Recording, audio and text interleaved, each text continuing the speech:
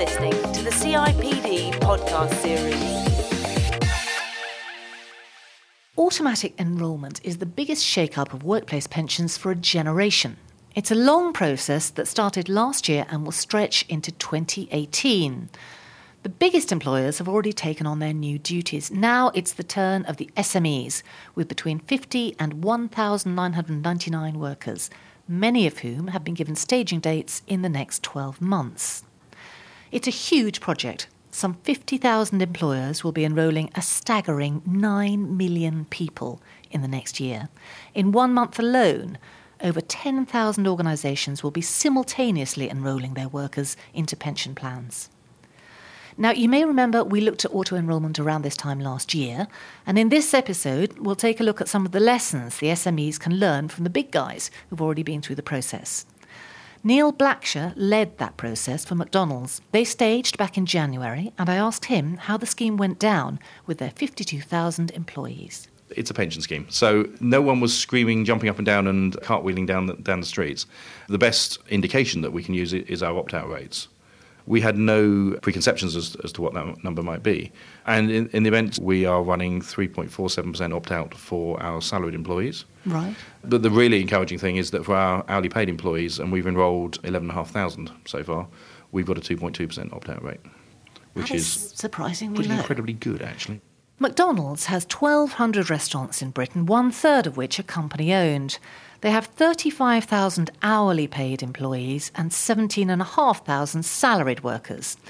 As Neil explained, even though they started to plan in very good time, the run-up to their staging date wasn't all plain sailing, and the first clouds appeared on the horizon in the summer of 2012, when they went to visit Nest.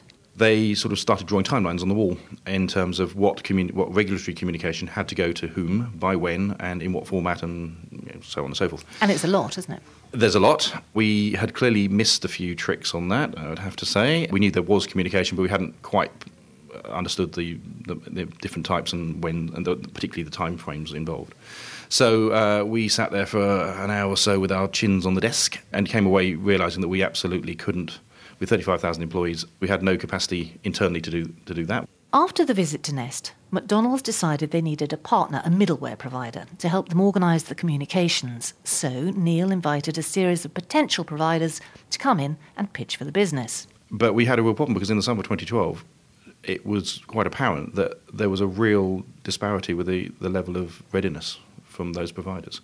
So although providers were coming in and telling you about their whizzy-dizzy new systems, some of them clearly just didn't exist. And the best example of that is I had a company who shall remain absolutely nameless coming in and presenting me with 2 laminated sheets of A3 paper which described the system that would be. I bet that filled you with confidence, didn't it? Well, it was colour, so that that they obviously hadn't scrimped on the printing. But when I sort of said, okay, that's quite interesting, when can I see a demo?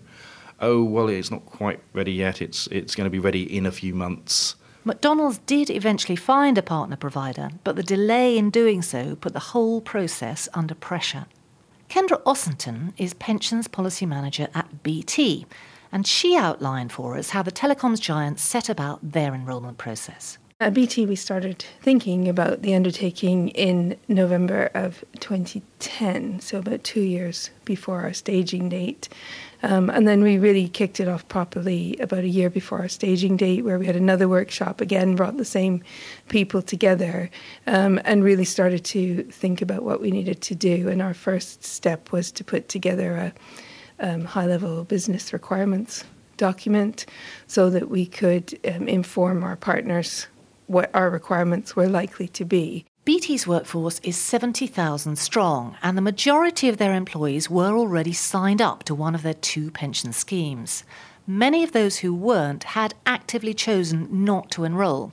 So Kendra's challenge was getting those people not to opt out of auto-enrolment. What we didn't want to do, particularly with the economic climate being the way it was draw to people's attention too much how much they were paying into pension, because they were paying a decent rate into the defined contribution scheme or in a good DB scheme already, that we might actually prompt people to opt out of the scheme and remind them that it was a voluntary thing to be in the scheme. So we sort of had different issues, I think, to a lot of other other companies. So presumably you didn't do some big all singing, all dancing campaign No, we about it didn't. then? No, we did a very low-key communication. So to our existing scheme members, we really did, not a lot more than a statutory communication very shortly before our staging date.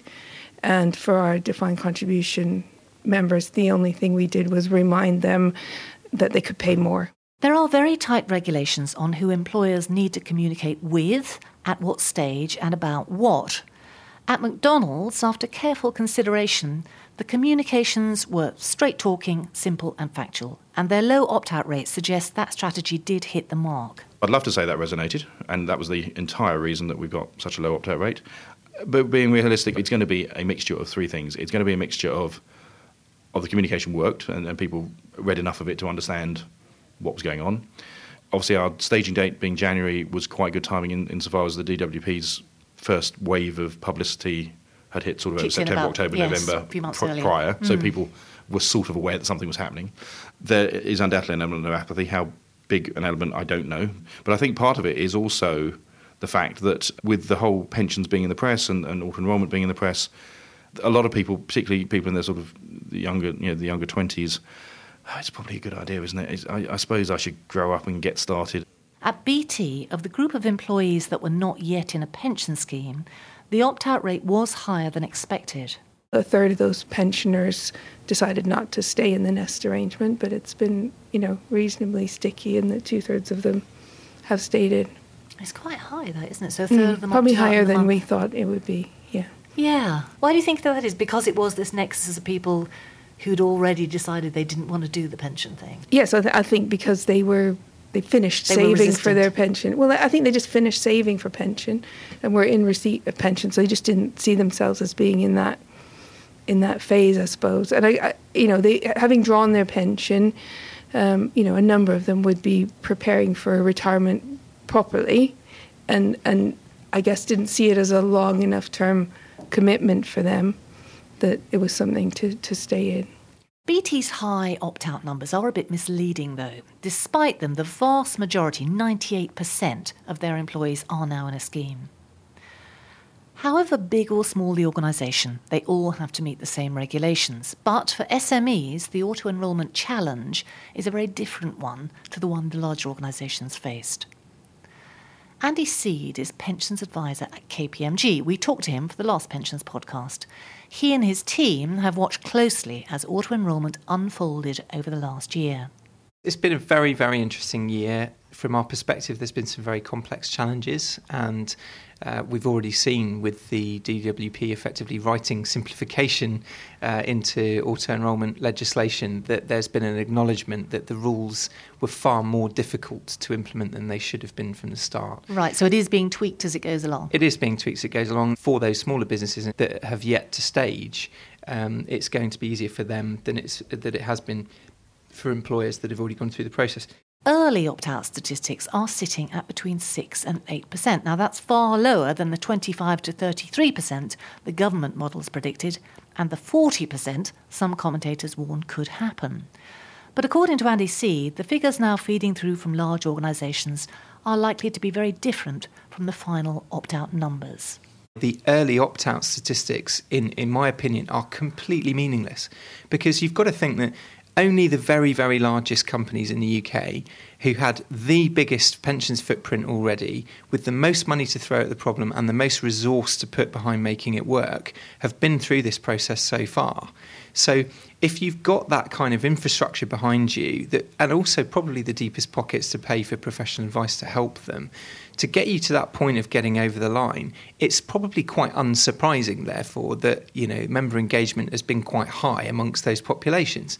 I think we will see a completely different story when we're starting to enrol businesses who've never engaged with pensions before. Possibly this is their first ever form of pension savings, and actually there's some other reasons why they might not want to engage with pensions. So this is a key moment then. Are you saying you're expecting to see a lot more people possibly opting out on this basis, largely because the communication of the benefits just won't be there? I think that's true, but not just the communication, actually the will to kind of push it as a valuable benefit.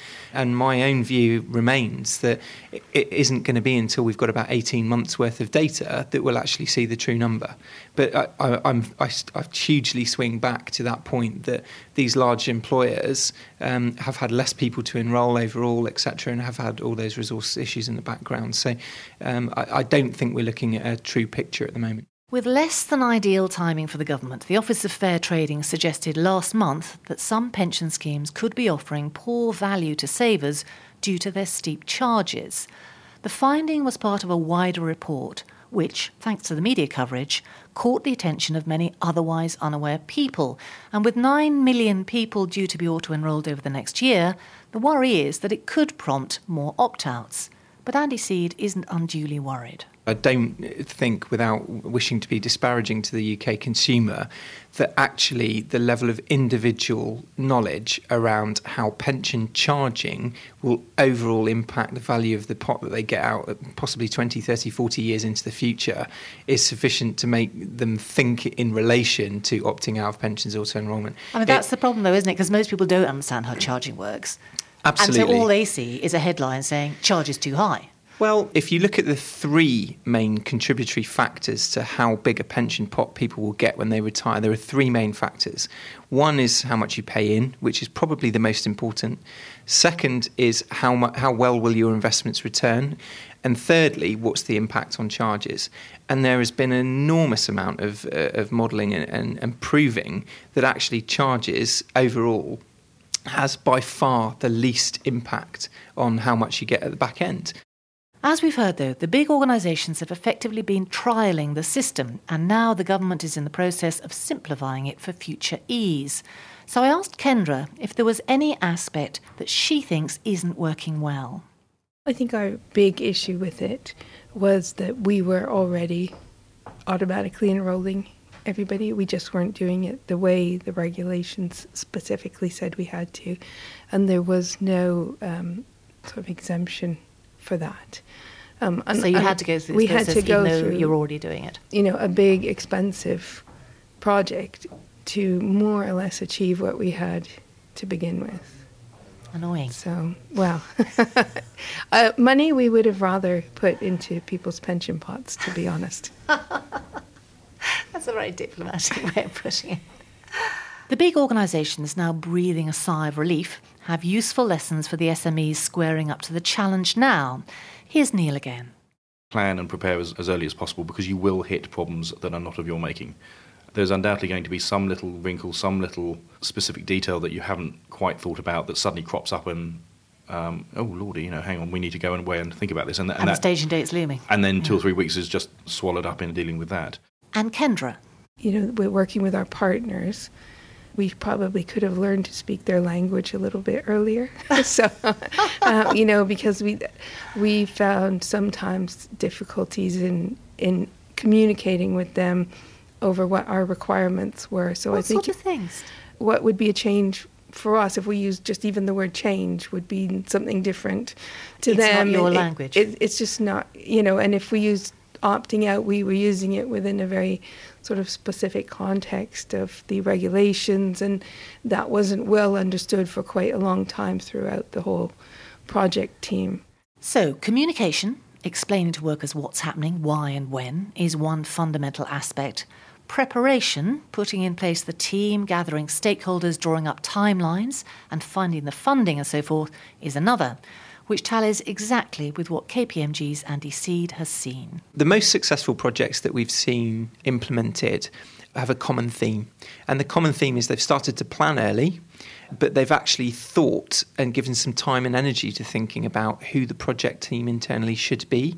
The larger businesses would have engaged someone senior from finance, someone from HR, possibly from reward. There might be a dedicated pensions manager. So there could be a quite significant group of stakeholders involved in getting it right. So it doesn't take a rocket scientist to work out that the earlier you engage those people, the earlier you start setting your policy and how you do it, the better. Of course, the challenge for SMEs is that the MD might also be the CFO and the HR, and the pot to fund internal developments or external support are likely to be far smaller. If it's all being done in-house, then early preparation is even more key. Plus, as Andy outlines, smaller organisations are less likely to have pensions already embedded and may need a bit more government support. The size of businesses that are just about to go through the auto-enrolment process are just starting from a different place to the larger corporates who have pensions ingrained as part of reward culture within their organisations. So I guess if there's one thing I'd like to see more of, not so much from the regulator because it's not their really role to do this, but actually from DWP, is to be a bit more educatory in terms of helping businesses who don't really understand pensions and have never really engaged with them to work out where they start. But I think generally that's what will pan out over the next year. Companies will have to get to grips a bit more with what pension schemes are, what they're for, and they will need to push this message of why this policy is coming into place. Next month, we're going to be looking at how to bring the business with you on your OD journey. How can you fully involve stakeholders in the design and development process? And what are the best ways to communicate OD throughout your organisation? Join me then. You've been listening to the CIPD podcast series.